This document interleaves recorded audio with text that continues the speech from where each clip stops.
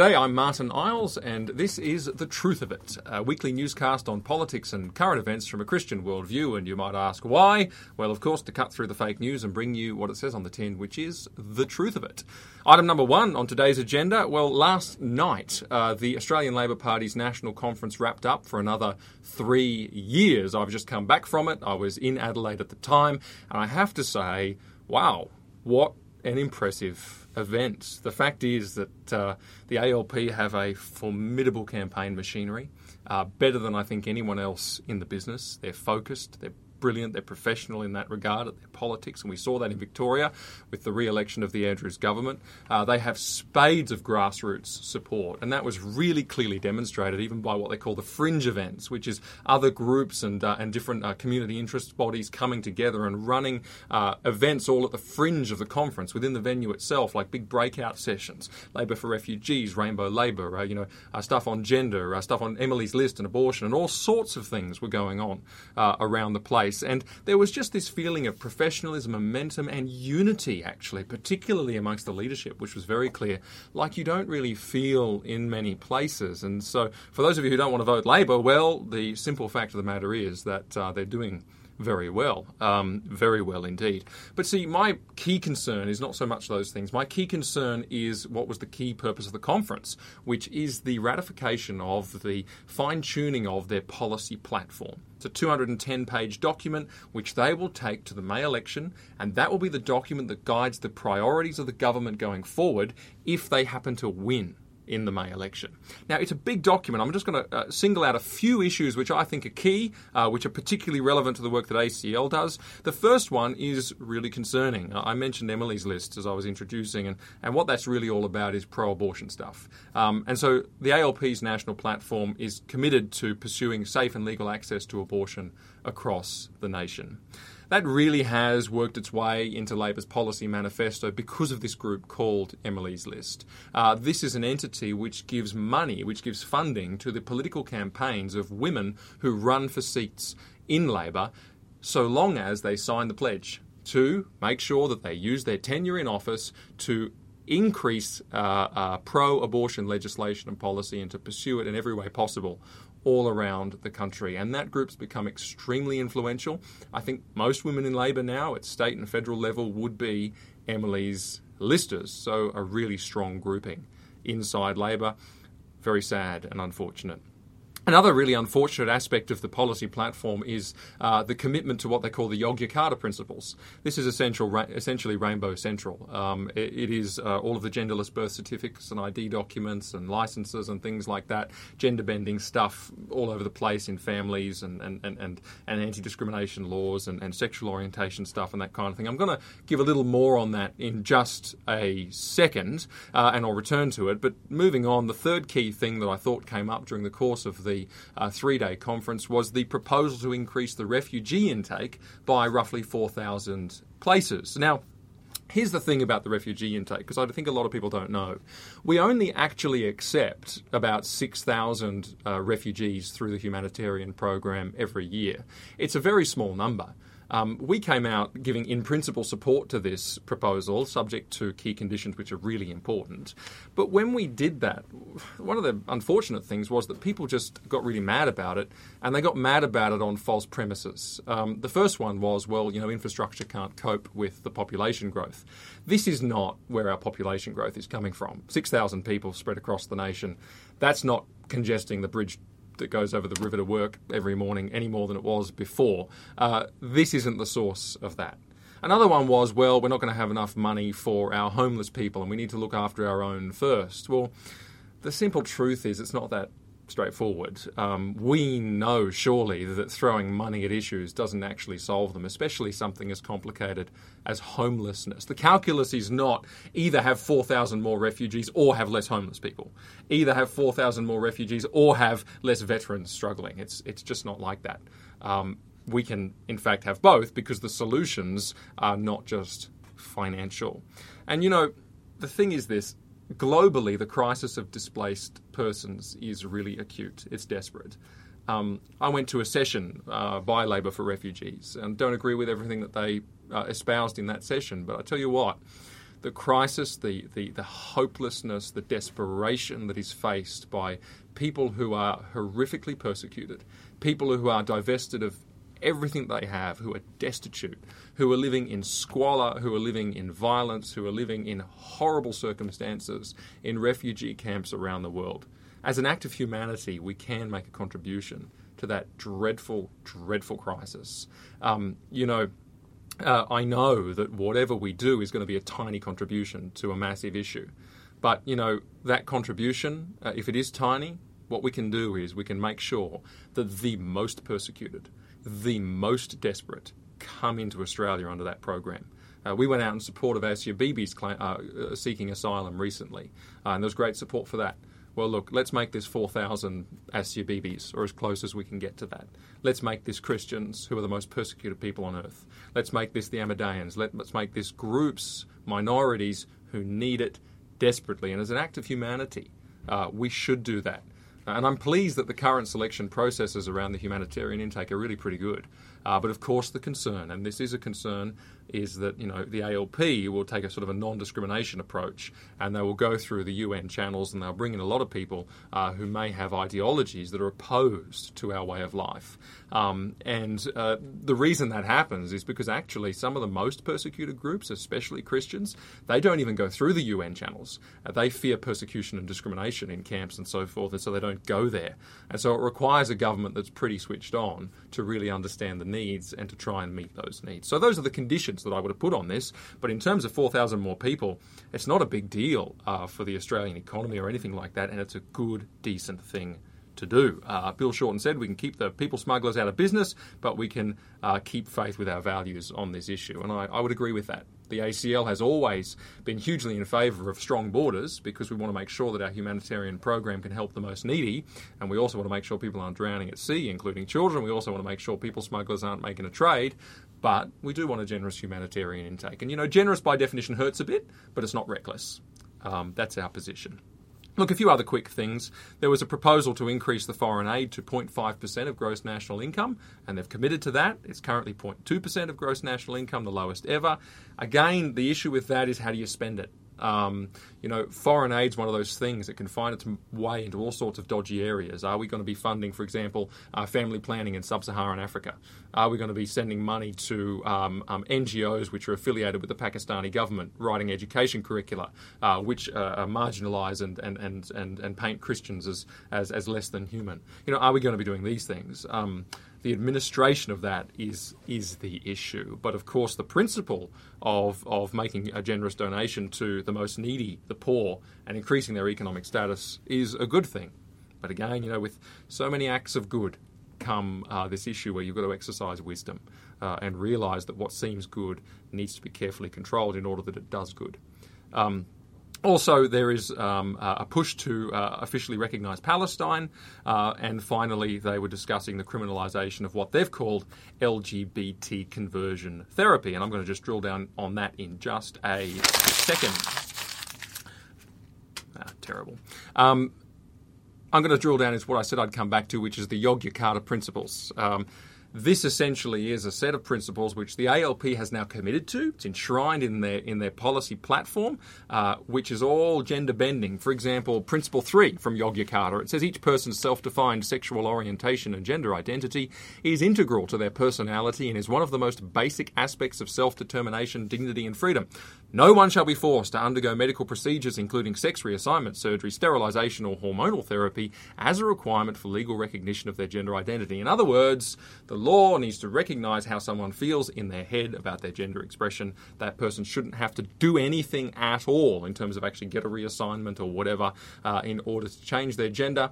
It should all be based around how people feel subjectively from time to time. And of course, that's why in Tasmania, laws passed the lower house that say if you mispronoun someone, you could be committing hate speech, because how they feel in their head at any given time is what must be respected as real across the board. That's in Yogyakarta, and that's in the ALP platform. Others, Principle 24, everyone has the right to found a family regardless of sexual orientation or gender identity. Families exist in diverse forms, etc., etc. No discrimination, blah, blah, blah. Again, Here we have a situation where the government is supposed to say that a family can exist in whatever pattern the most powerful members of that group demand that it ought to be. In other words, if it is, two gay men who want to obtain children from a surrogate in India and call that a family, because they've got the power to do it, they're the strongest, they can do it. Forget the kids. Forget the right to a mum and dad and biological parents and all the rest of it. And this diverse family forms is something that they are saying must be integrated into the legal system right across the board. Already we're well on the way to that. It's just one of the key things they want is the legalisation of commercial surrogacy here, the purchasing of women's wombs and trading of children and all sorts of dreadful, inhumane things. Principle 31. Everyone has the right to obtain identity documents, including birth certificates, regardless of sexual orientation, gender identity, gender expression, or sex characteristics. Everyone has the right to change gendered information on such documents, etc. This is the genderless birth certificates. And of course this creates issues if government records don't record somebody's actual sex. Because, what happens for health administration? What happens for investigation of crimes, things like that. These issues were raised in Tasmania around the genderless birth certificates, but of course that law was rammed through anyway. And after that happened, Bill Shorten was challenged. Does he support genderless birth certificates and other government documents, licences and forms and so forth? And he said no. And yet the ALP just voted 2 days ago to put it in their platform. A spokeswoman for Mr. Shorten said, "We have no plans to make changes to gender on official documentation." But then she turned around and said this in almost the same breath. The ALP's election platform is considered to outline key priorities for Labor over the coming years. She goes on to say it provides members and supporters in the community with a clear statement of Labor's beliefs, values and program for government. Priorities, program for government. But no, of course he doesn't support it. I think Senator Louise Pratt was much more honest when she supported the guidelines and said that she hoped a review would be held if the ALP are elected in May. So make of that what you will. The other thing which I want to get out of the ALP conference is the conversion therapy stuff, and I'll finish with this, but this is great news actually. When we say LGBT conversion therapy as it appears in their platform, everybody's going, well, what the heck is that? Including the Christian community, because this is a term that was made up by activists. It's not come out of the Christian community. And, as we think about it, we think, well, okay, is it like that movie Boy Erased, where you've got coercion and abuse and this kind of thing, and you've got electric shock therapy and crazy stuff like that? Is that what they're getting at? Is that what they're trying to make illegal? And I would have thought at first, yes. But it's curious because that's not happening. It's not happening. There's nowhere in Australia in 2018 where that is happening. Anna Brown, the new CEO of Equality Australia, said that, the practice of conversion therapies is pervasive in religious communities. Now, that's just not true. Unless they mean by conversion therapy, their term, they mean something quite different to what we think they mean. And in the former ALP national platform, that became pretty clear. If you read that, you can see there that it targets mere claims that a person's sexual orientation or gender identity can change and says that they should not continue to be made. And then it specifically singles out religious communities. Now, the themes of change and conversion are central to the gospel itself. This isn't a sexual orientation or LGBT thing. This is a Christian thing. This is what you and I believe about ourselves and about the Christian message.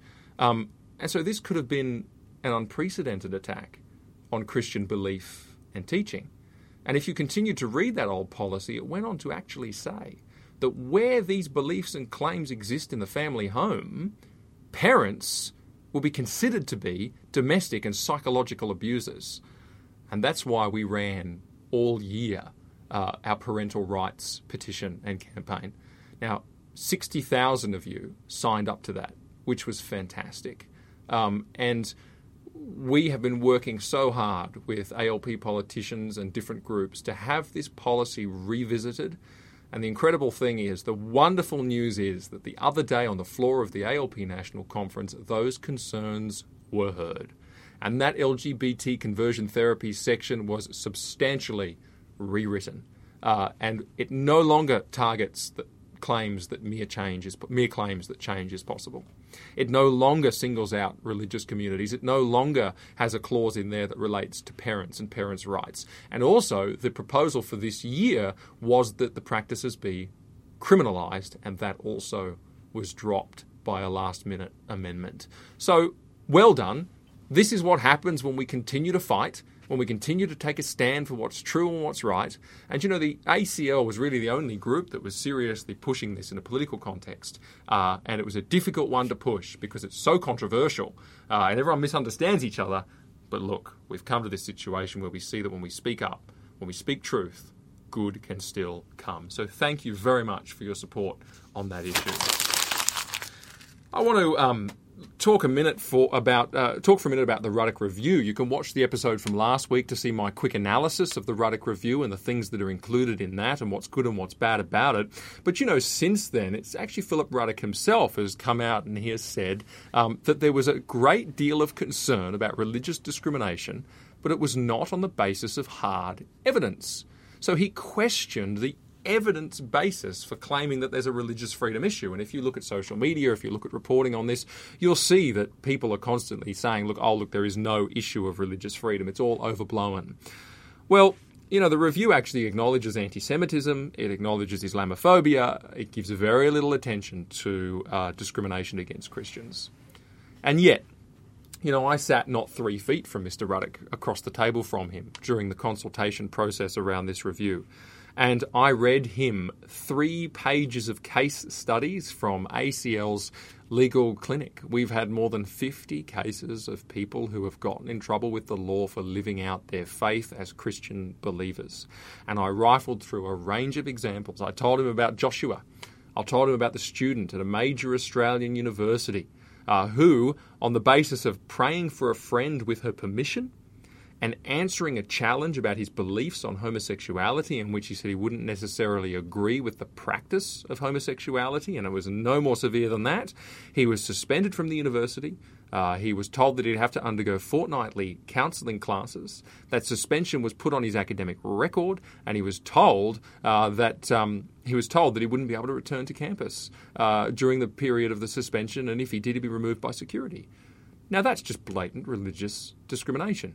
Or I told him about a school teacher at a government school who engaged in a Facebook debate prior to the same-sex marriage legislation, sharing articles that supported same-sex marriage and then offering his own contrary opinion, his own critique in a manner that was perfectly reasonable and not crazy. But he was insulted by local media. He had former students go on the radio and attack him and criticise him. And then the education department of the relevant state actually subjected him to disciplinary investigation, pending an outcome which could have led to the loss of his job. There's another case. Or in fact, the general manager of a digital services agency in Melbourne, who, when the staff became aware of his religious beliefs, they asked him directly in a staff meeting what he thought of the Safe Schools program. And he said, well, personally, I disagree. But then he went on to say, well, this is a diverse workplace where many beliefs are tolerated, and the company doesn't have a belief on this, just as it doesn't have a belief on abortion, because that divides us. Made all those qualifications. He was fired. I kid you not, fired. Summarily dismissed by the board, because he'd expressed those beliefs and made an unsafe workplace. Or I could tell you about the medical professional who had an affiliated status with a major Australian university and several professional accreditations. And she went and she gave a talk in a school and a church on the Christian view of sexuality and sex, and that's her area of specialty and expertise. And she gave the scientific basis for everything that she said, but an activist reported her to the university.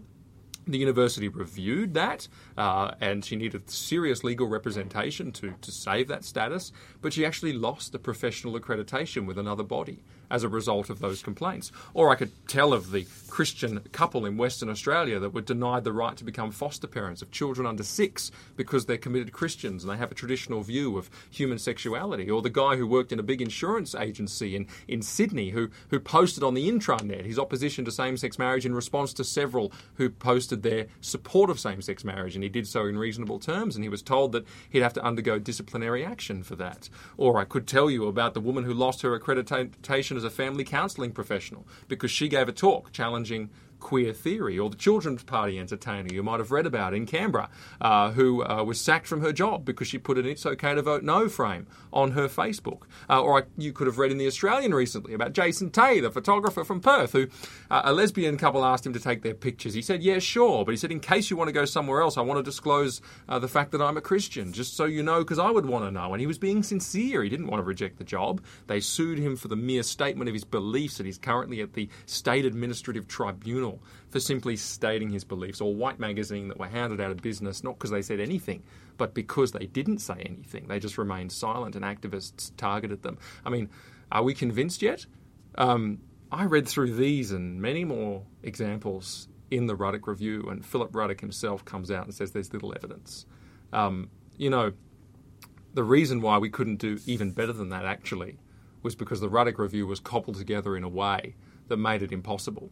We couldn't provide the full briefs of evidence on these cases because it wasn't actually a parliamentary inquiry. So it didn't attract privilege. So we couldn't make those disclosures and breach the professional privilege of the lawyers involved because the review was cobbled together so quickly and wasn't in the usual fashion. But we were able to read these stories. And so don't be fooled when people come out and say there is no religious freedom crisis. Oh yes, there most definitely is an issue of religious freedom. And there are people all around the country who are seriously hurting and have gone through serious difficulties simply because they have lived out their faith.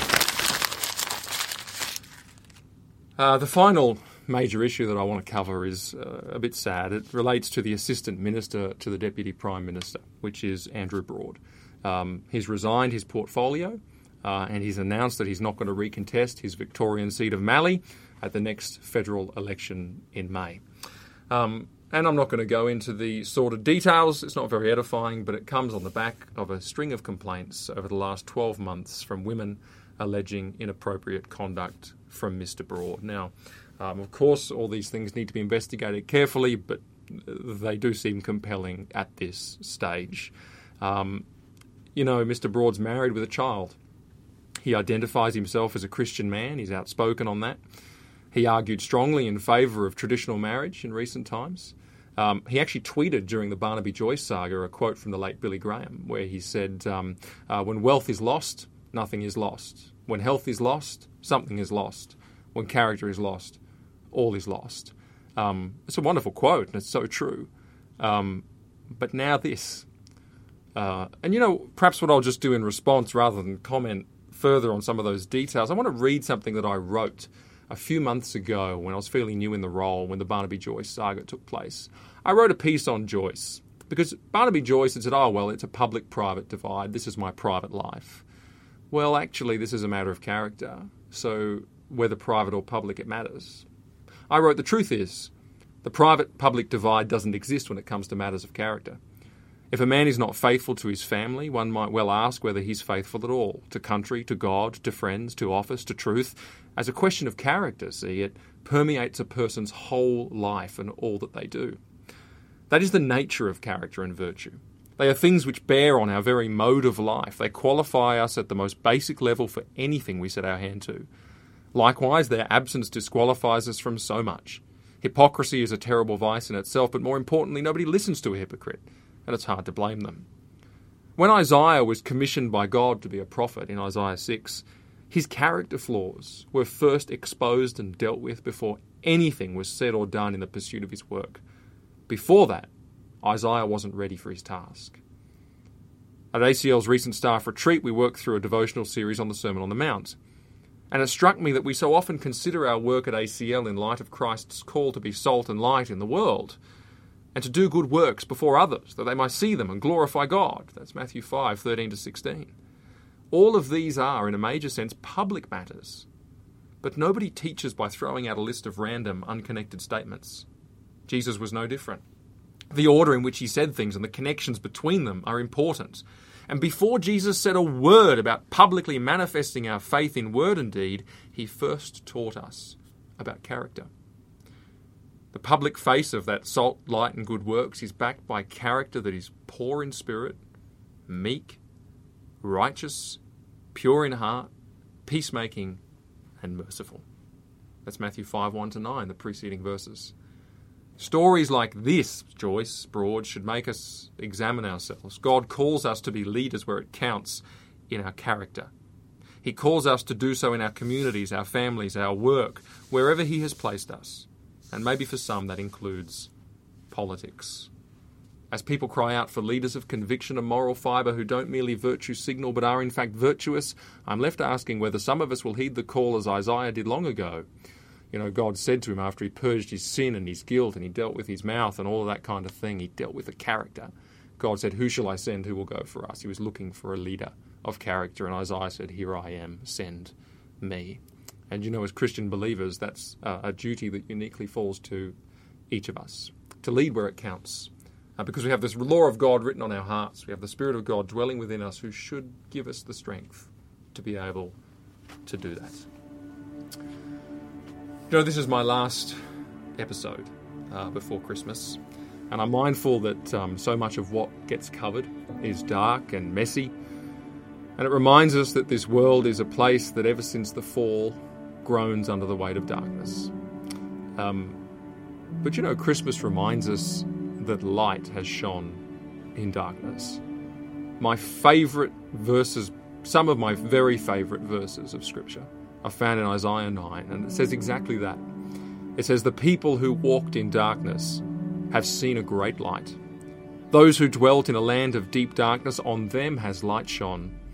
For to us a child is born, to us a son is given, and the government shall be upon his shoulder, and his name shall be called Wonderful Counselor, Mighty God, Everlasting Father, Prince of Peace. And of the increase of his government and of peace there shall be no end. From this time forth and forevermore, the zeal of the Lord of hosts will do this." Amazing verses that tell us what's happened at Christmas. And I unpack the incredible meaning of those scriptures in my Christmas blog. And I encourage you to read it and trust that it speaks to you this Christmas season. It's online at acl.org.au. Latest articles, it'll be one of the top 2. It's called "We Have Seen a Great Light." But for now, I want to say God bless you. I want to say thank you. I want to say thank you particularly for your support of ACL. I've been in the job nearly a year, since February, and we are going from strength to strength, and it's because people like you have given, have volunteered, have prayed, have done so much to build this movement so that we can make a stand for truth in the public square. Happy Christmas.